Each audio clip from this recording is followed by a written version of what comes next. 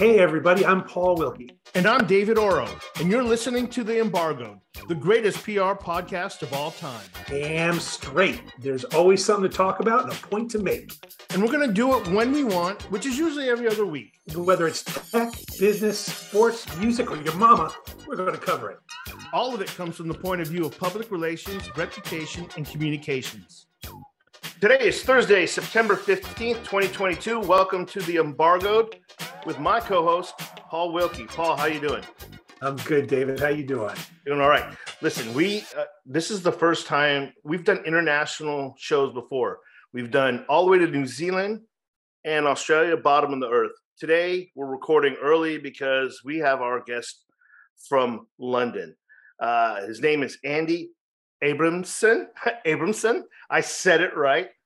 And this is going to be a fun one because we're talking comms, which we always talk about, but there's also involved wine, cars, and sports. This is this guy's background, and we're excited to have him on the show today. And, you know, Andy, welcome to the show, first of all, Andy. Welcome to the show. Thank you, guys. I'm looking forward to it because I've listened to some of your shows, and it reminds me of my old days of World Tech Roundup that Ken Rakowski and I did for about 13 years together in the early days of podcasting. There wasn't even a pod to cast. We just streamed. So you had professionalism thrown out the door as well, right? So absolutely. Throw it out the door. We didn't even let it in the door. We were kind of that way. So listen, tell us a little bit about yourself. I kind of hinted at a few things that you are involved with, but it's actually pretty impressive. And I'm like, wow, you've been having a lot of fun along the way, and you're obviously still working, so you must be having a blast. Can you give us the audience a little bit of background on what you do? And you know, I tell people I've never worked a day in my life. I've had fun every day. And even on the most stressful days in PR and corporate crisis management, it's still fun to me. I started out way too early. I was 14 years old. I got hired to stuff tickets in a pro sports team, the Philadelphia Wings, in Philadelphia's ticket office when I was 14 by the owner because I sold him an ad for my junior high school yearbook. And 2 weeks later, they hired a PR director, a guy named Cy Roseman, who was literally my mentor. And he said, forget about stuffing tickets. You're going to work for me in the PR department.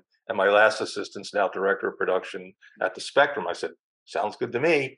And so I started doing the stats. I started stuffing press releases in envelopes. My joke used to be I went from tickets to news releases. And then I started to deliver them. And that's how I got to know the media. And I learned at 14 how to talk to media and how to work with media. So much so that I was actually asked by media during games, is there something we missed? And I learned how to pitch an angle. Now, I didn't know I was doing that. I just did what came naturally. The reporters thought, oh, here's some 14-year-old kid. We'll get some stuff. But I already knew about discretion. And as time went on, I ran a division of the Philadelphia Flyers called Hockey Central, building 25 programs, some of which still exist to this day. And I've been gone 33 years. That'll tell you how I build programs that can last longer than you, which is what you have to do when you build properties. That was like the Flyers Cup and the Keystone Games and Pennsylvania Cup, a bunch of other things, Mites on Ice House Leagues. And as time went on, I moved corporately to Upper Deck. I did a little stint with the Denver Nuggets, helped them get sold, which was really my first foray into getting something sold. I didn't realize I was doing it, but I did it. But I also realized I've been working with startups all my life, and went over to the Upper Deck company, did sports marketing, and then in 1993 I started my own shop and haven't looked back, and have been guest CMOing, as I like to say, in a bunch of companies as well. And that's kind of my career in a nutshell. But I've done sports, I've done entertainment, I've done tons of telecom, especially voice over IP and mobile. We've got 56 exits under our belt for about $6 billion. And we'll talk all about that kind of stuff as well, and some other fun things we've done. I mean, I've had a fun career, and I'm not done yet. It's interesting. We had a sports, Kevin, our original co-host here, wanted to get into sports PR, and we actually had the former PR director for the San Diego Chargers on one of our episodes here.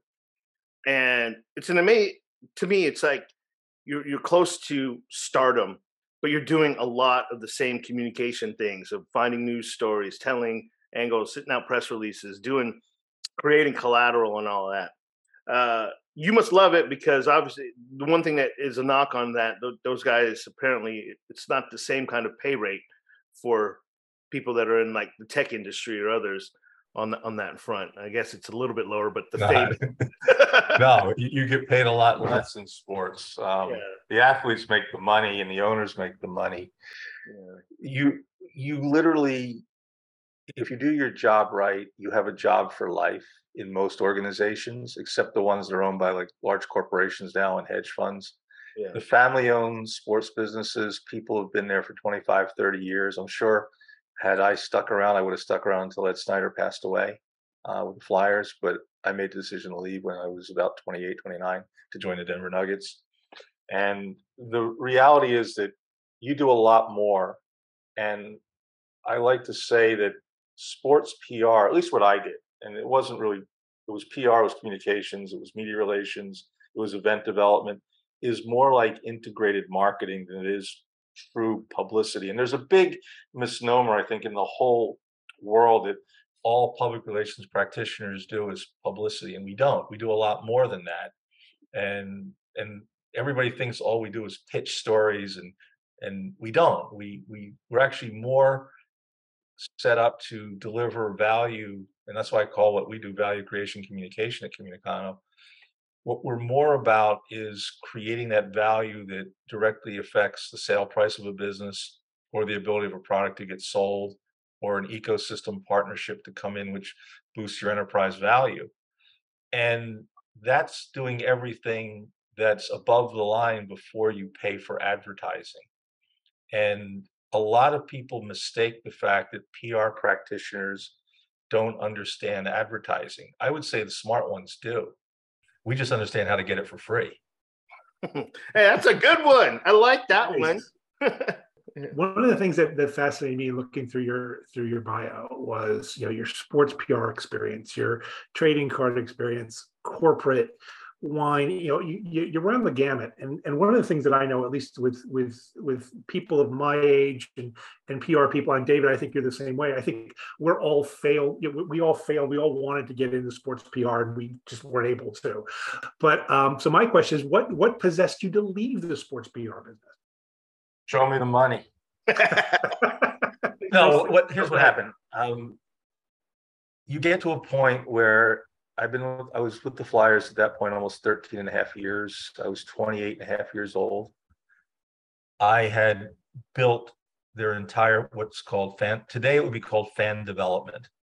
So the entire time I was there, the mission that was handed down to me by Ed Snyder and his business partner, Aaron Siegel, is still alive and like another uncle to me, was to promote, stimulate, and develop interest in the sport of youth hockey in the Delaware Valley.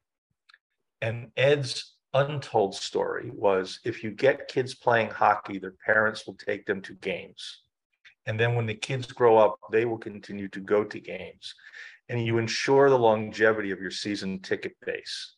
And up until the time of Comcast taking control of the Flyers, that was a very true story. But the programs obviously started to be eliminated, and the love and care that we had given the youth hockey community for well over 20 years, because they continued, well past the time I left. But things like the Flyers Cup that I created, literally, when I say I created it, I can remember the arguments with some of the high school hockey league presidents who couldn't understand why giving them 50% of the gate for one league, 25% to the other, and 25% to the other, and we weren't taking anything, was a good deal.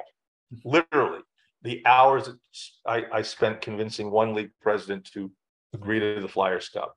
Now, that was 1979-80. It's now 2022. So 42 years later, there's still a Flyers Cup, and people are still making money, and the Flyers get nothing from it. Mm-hmm.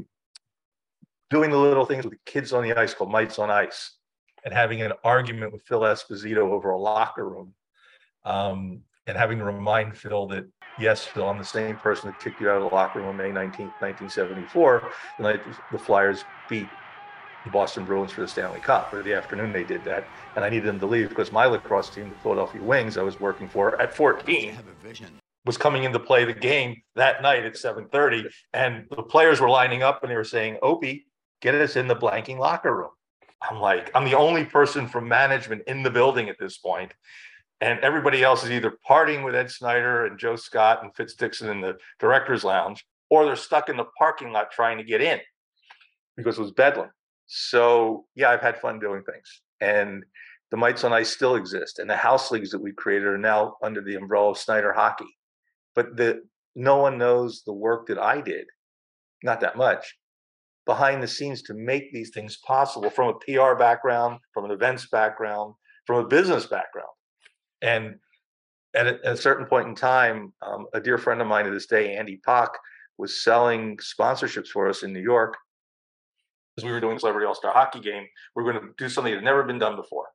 We were going to bring in the Celebrity All-Stars, which at the time were the late Alex Trebek, the late Alan Thicke, the late John Saunders, Matthew Perry, Jason Priestley, Richard Dean Anderson was MacGyver, the original MacGyver. The Olympians like Mike Ruzioni, Jimmy Craig, Jack O'Callahan, Eric Strobel, Jerry Hauser from Slapshot, Killer Carlson and Slapshot, who was also in the Brady Brides, who's still a friend of this day. And we were going to bring them in to play a game against the Flyers alumni without an NHL game behind it. And everyone goes, "You're nuts. It's not, you're not going to sell a ticket. You're not going to sell a sponsorship." And I knew I had a home run. I knew I had a hat trick. And Andy looked at me and she said, we had this joke, which was a guy named Armando Fitz, a former football player from Middle Tennessee. And we'd run around New York together selling sponsorships, or trying to, and we did. And she said, "You're not being appreciated for how good you are. Take the opportunity when it comes and leave." And I did. And she was right. And then I went to work with my friend John Gardner, who was a former quarterback behind Joe Theismann at Notre Dame, who was one of the top salespeople I ever knew in my life. May he rest in peace. John said, "Come work for me in Denver and help me build an organization there." And I went. And then unfortunately, the team got sold when we were there less than 9 months after being there. And that's when I went back and I joined Footcone Belding. I took over the Celebrity All-Star Hockey Team, and the rest was history there. And then we all went upper deck. So things happen for a reason. But why did I leave an organization like that? Well, one, you don't make a lot of money working in pro sports. You get a lot of benefits. You get out all the speeding tickets you get in town. You can park your car anywhere. You're welcome into any nightclub. Literally, if I got pulled over, who do you work for? Philadelphia Flyers. Oh, see ya. Because we used to use the police for traffic work at all our games. Mm-hmm. But the reality is that you don't make a lot of money in sports unless you're a player or an owner or a GM or a coach. Everybody else, salaries are below scale unless you're just somebody who the owner feels is unbelievable and cannot leave. And usually that person's making sure nobody else makes any money. It's time to leave at 28. Andy, the sports teams, it's a lot of it is family business, right? And if you are in the private sector working in a family business, yes, there's going to be people that are paid well, that are super valuable to the company. But unless you're part of the family, you're probably not going to get paid that well, right? And so, you're doing a private sector corporate company where it isn't a family business, the pay scale is a little bit better, I think, yeah. Right? So the irony was that the people who owned the Nuggets also came out of the TV business. They owned WFBS in Miami and WGP something in Philadelphia. I won't tell you what FBS stands for, but you can probably figure out what the WF, World's Blanking stands for. They were used to paying people really good money. And John said to me, he goes, "You're going to make more money here than you ever did." And I was making about $27,000 a year, I remember, for the Flyers in 1988. And my base was triple that. But my commission structure was almost 10 times that. Mm. And literally, when I went back to college, my line to my professor whose class was sold out, and I needed to go back because I wanted to finish my degree. He said, "Well, my class is already 3 students over." I said, "I don't care. How many students giving up a job between $250,000 and $275,000 in front of them?" He goes, "Okay, you're in." Yeah. And we became good friends. So it wasn't true that people don't make money in sports. If you're on the sales side of sponsorship and on that side, there's money to be made. And that's where I learned to sell, and that's where I learned to make money. Yeah. So, okay. So you're doing the sales. What I want to talk to you about a little bit is this notion of starting out in PR, but you've had roles as a CMO. And there's a lot of PR professionals who just kind of stay on that corporate communications track. They created this new role in the last 10 to 15 years called the chief communications officers, right? Which is, I think it's a fair distinction because communications sometimes isn't doing a lot of marketing, but you're holding that CMO role. And there's a lot of people in this profession that want to, can't figure out how to make it to that CMO level. Can you talk to us a little bit about how you're doing that and what it takes to get to that? Well, I think, let me first address the Chief Communications Officer title. That's largely a result of the fight between people like the investor relations person, the PR director, and the CMO.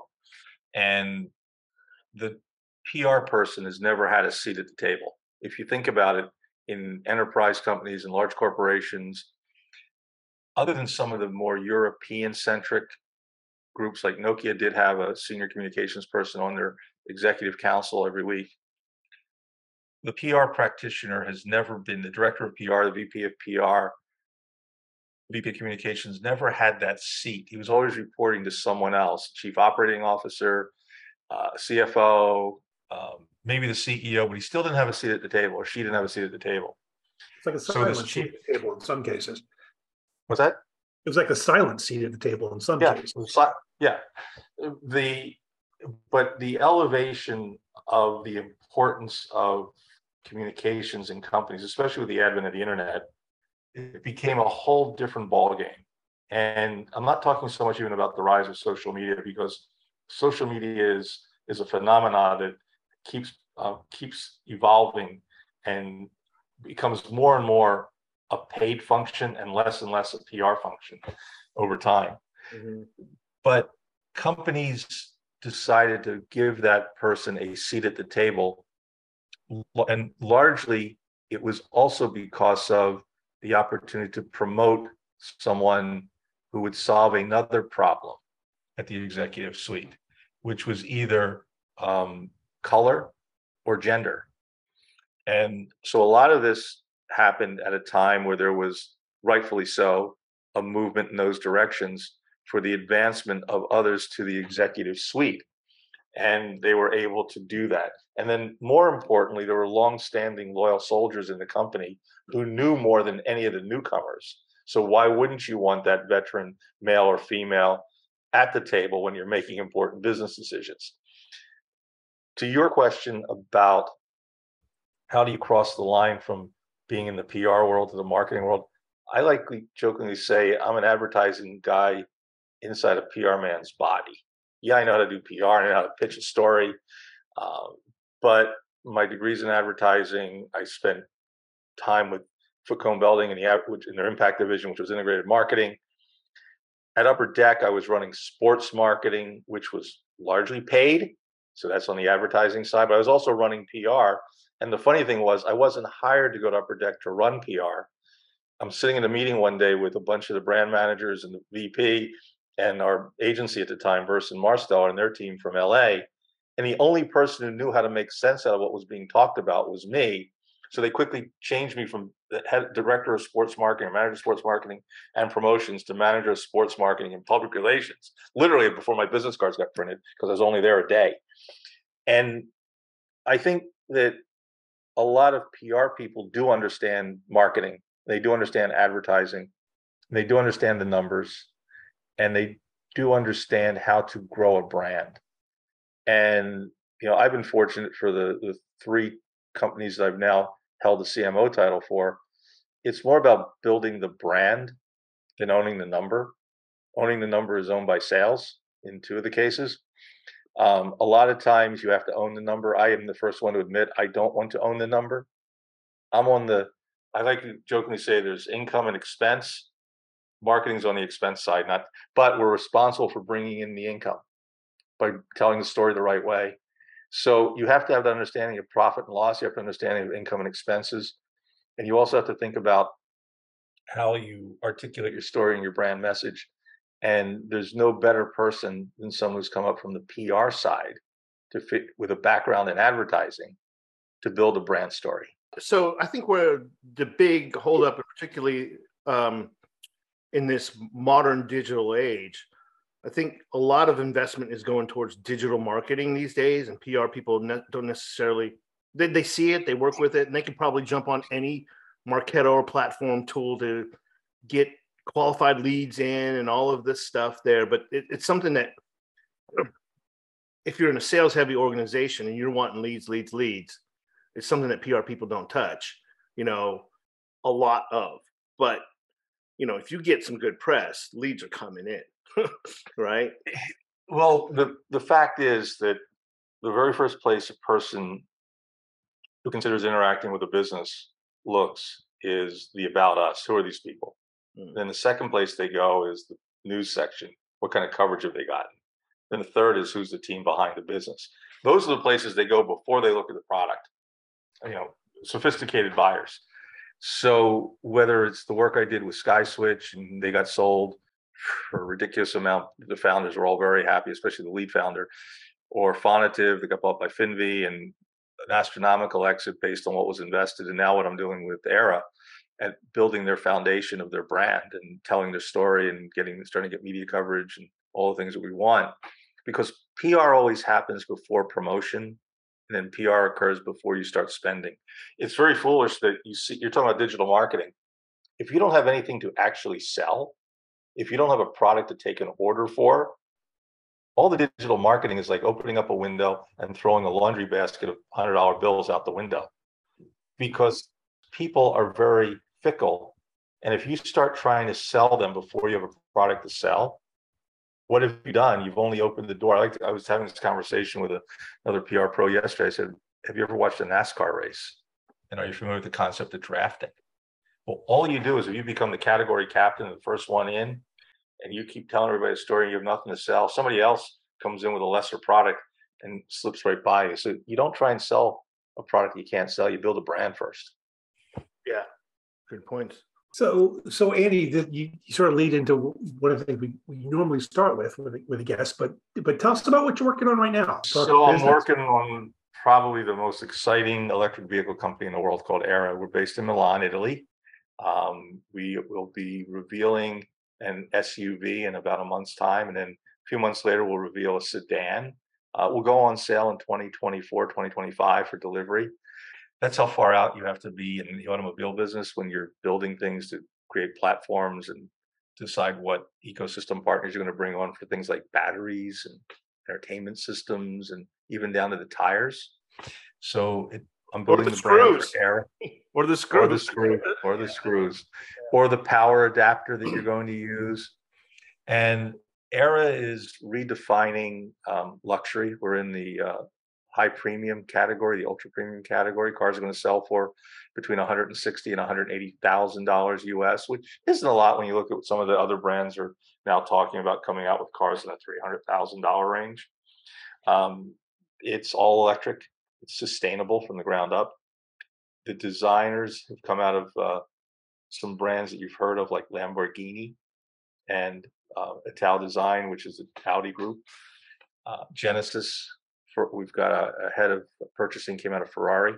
So all these people are leaving other established Italian brands to come over to Era, because we've got the designer from Lamborghini, Filippo Perini, and Filippo has been behind things like the Huracan and other legendary Lamborghini products. Alessandro Serra has been with him for 20 years. They've worked together at Lambo and at Genesis. So there's a whole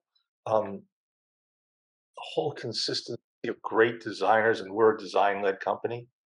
And it's exciting to take a company from invisibility to visibility.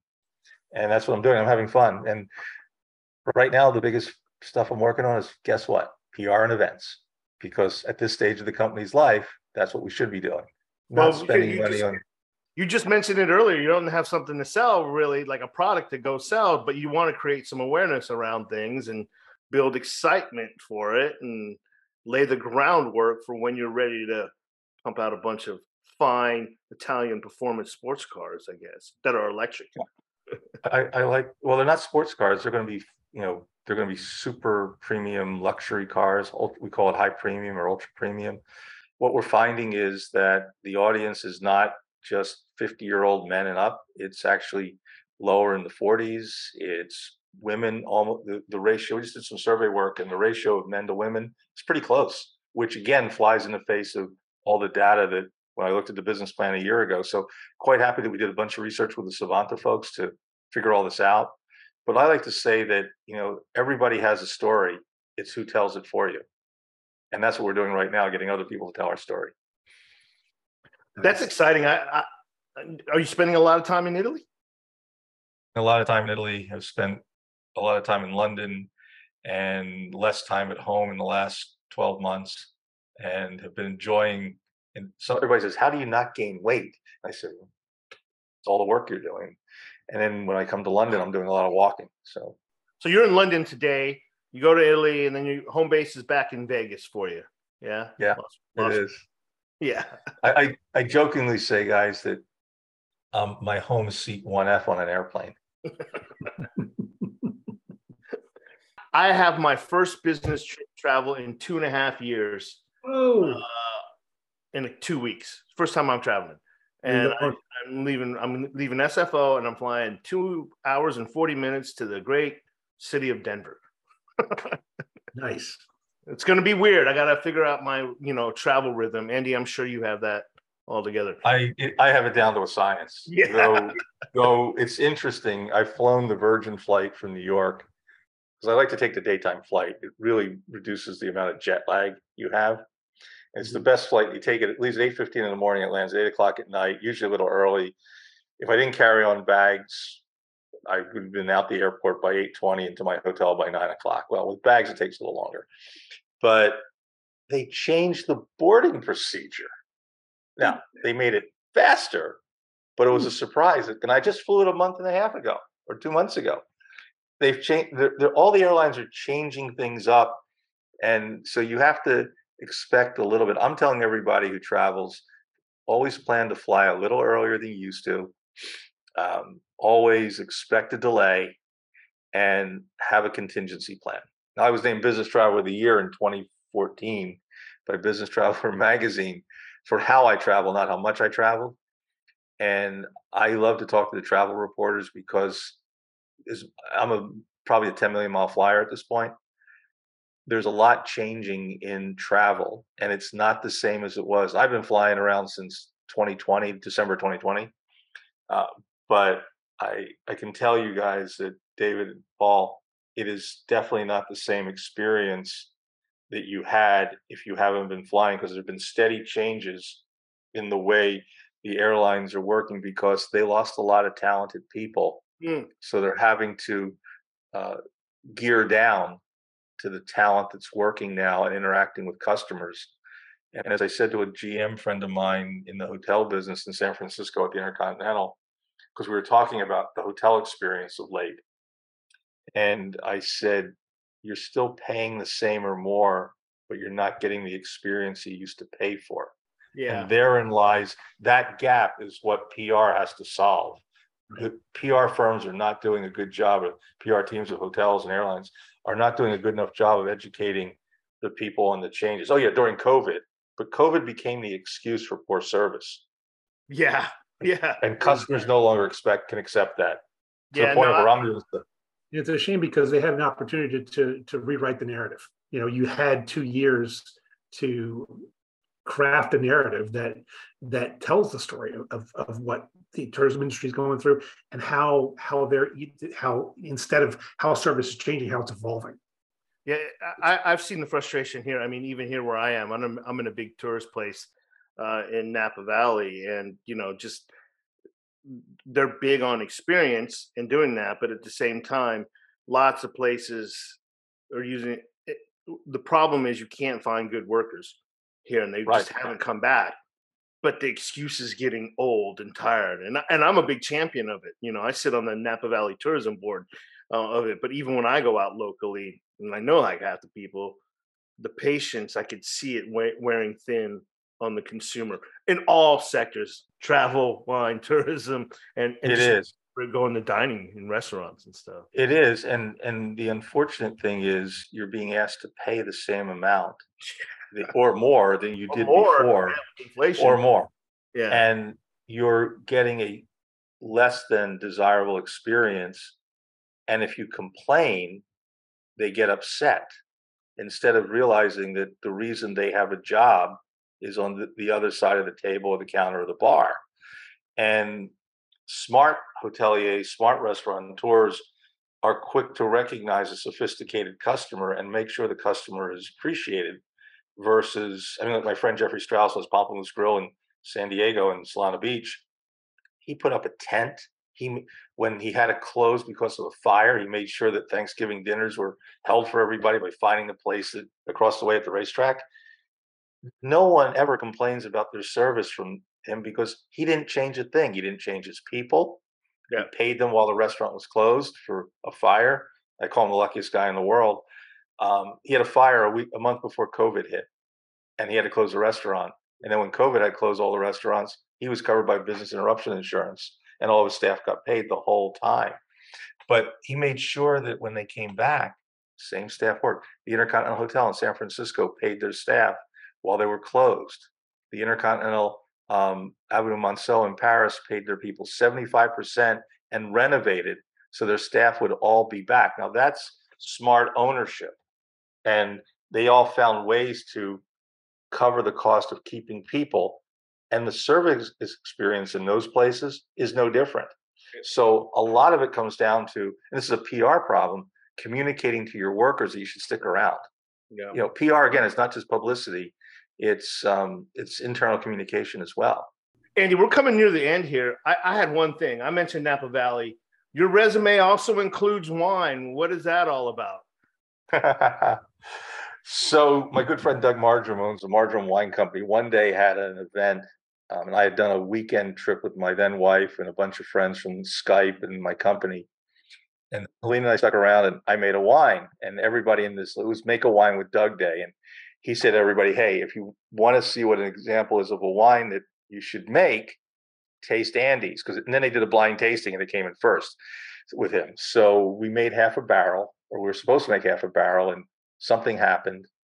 And his assistant winemaker used the juice that was supposed to go into my wine. So we had to make a different wine. So I drove up on a weekend, his birthday weekend, and hung out with him and his dog Patches on a Saturday morning. And Is this in Napa? Is this in Napa? No, this is in Santa Barbara. Santa Barbara, okay. To me, Napa is a 4-letter word. But we made a Syrah-based wine, 98% Syrah, 2% Grenache, of some of the best fruit in Santa Barbara. Colson Canyon, I'm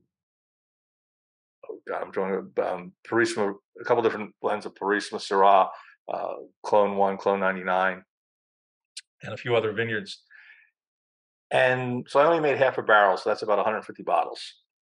And we took some to France, and Mark Williamson, who owns Willie's Wine Bar, was having lunch with us at the Découverte de Rhône in Gigondas, and we had a bottle in a brown paper bag, and he's pouring a little bit off to different winemakers. Everyone's wondering what it was. He wouldn't say. And he just left the bottle, and then there's all this buzz. Why was this California wine so good here in Gigondas? And another friend took a bottle and put into a blind tasting in the Languedoc against wines from the Roussillon, Languedoc, and the Rhône. And I can remember this day, I was in Madrid having dinner with my friend Tatiana, and I get this text. Can you give me a description about the wine? Can you tell me where it's from? Can you tell me where my friend Bernard, who ran the tasting room at the Languedoc, Massa Sporta. It's a big tasting. He's tasting it against all these amazing producers.